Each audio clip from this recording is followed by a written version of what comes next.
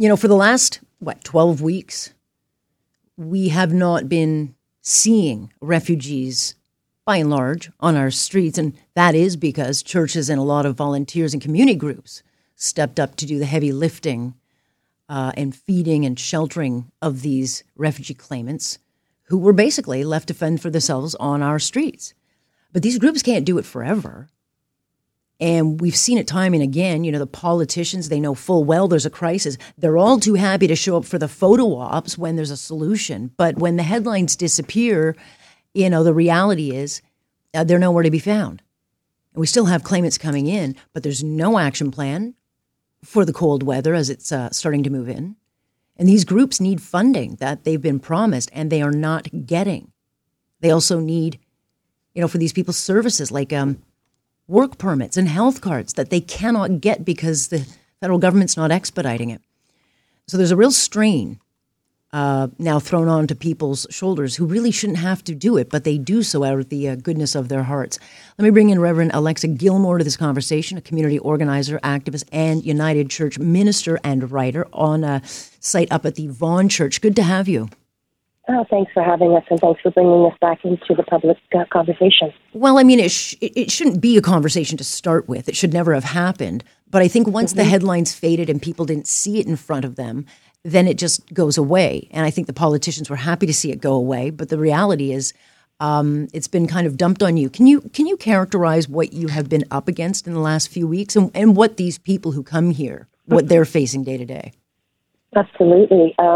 So I have spent the last 3 months working with people who were on the streets, people who had infections on the sides of their bodies from sleeping out on the sidewalk, people who hadn't eaten for days, people who lost everything. I spoke to a young professional, an executive woman who had everything stolen from her because she was out on the streets and she had just the clothes she was wearing, had lost everything else, and we had to shop for everything. I've held the hands of weeping moms who have had to leave their 2, 4, 6-year-old children behind because they were fleeing danger, and only to arrive here and find themselves completely at a loss and abandoned by a country that has signed on to the UN Declaration of Refugee Rights and has promised, and until recently was doing a much better job. But there's been an influx, a large number, and there is a need now for all 3 levels of government to work with community partners.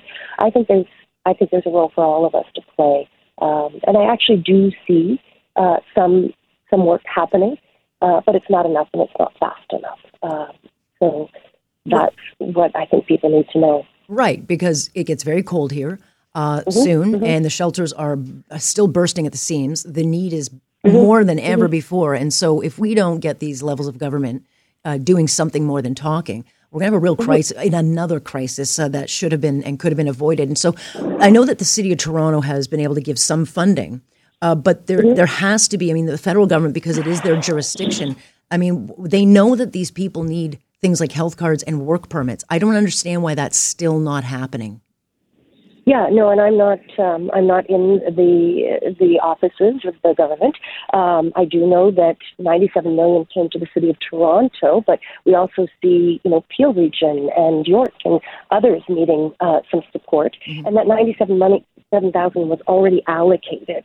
What was being asked for was an additional 60 million to deal with the crisis that's upon us, and they haven't seen that.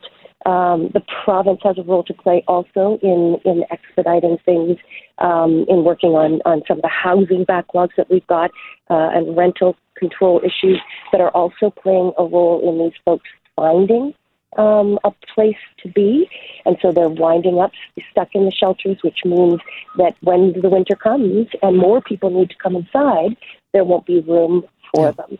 So you're right. We need all of us who are listening to sort of push all 3 levels of government, our councillors, our MPs, our MPPs, to move on this, to work collaboratively. As I have seen a little bit. We saw Mayor Chow and Doug Ford working together on Cobb, which is a rental supplement, and we need more of that, and we need it to be expedited because if God forbid something happened to our country and we had to flee, right, we would want to be welcomed and we would deserve to be, and these human beings do as well.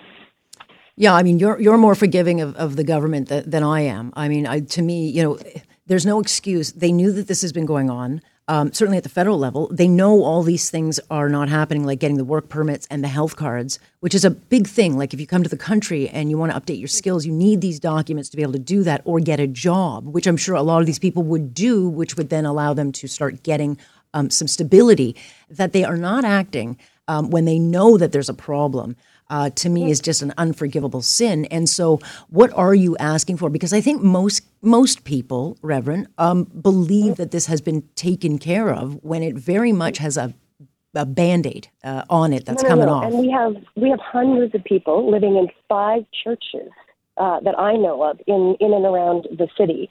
And so the problem has very much been downloaded by the government onto Black-led churches who are doing a phenomenal job of caring for these folks, but it's not sustainable. So yes, the call is to the federal government to put the funds in place.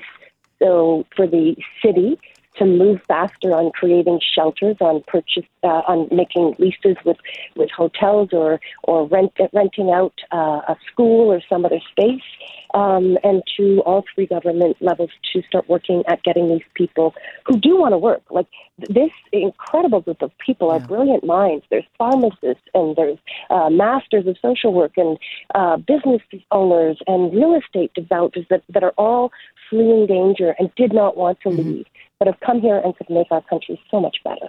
What do you need then? What would your plea be to all 3 levels of government, but certainly the federal government that oversees this? What would your message be? The message is that the funding needs to come, and it needs to come yesterday, and that the expedited work permits need to happen to the province. We need to make sure that our uninsured folks have health care.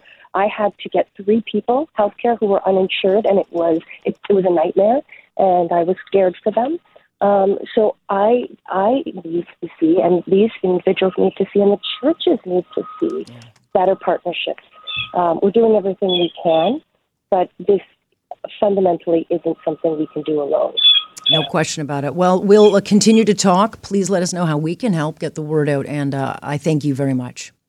I thank you. You're doing it by having these conversations, and I hope everyone will pick up the phone and give their politicians a call, because out of sight, out of mind, and if they don't hear from us, they don't think it matters. Absolutely. Appreciate it. We'll talk again. That's Reverend Alexa Gilmore, who is community organizer, Reverend, United Church minister, and also with this Vaughan group, the Vaughan Church. I'm sorry, it's not acceptable. So yeah, blast your local minister or MP. That they're letting this happen again is not okay.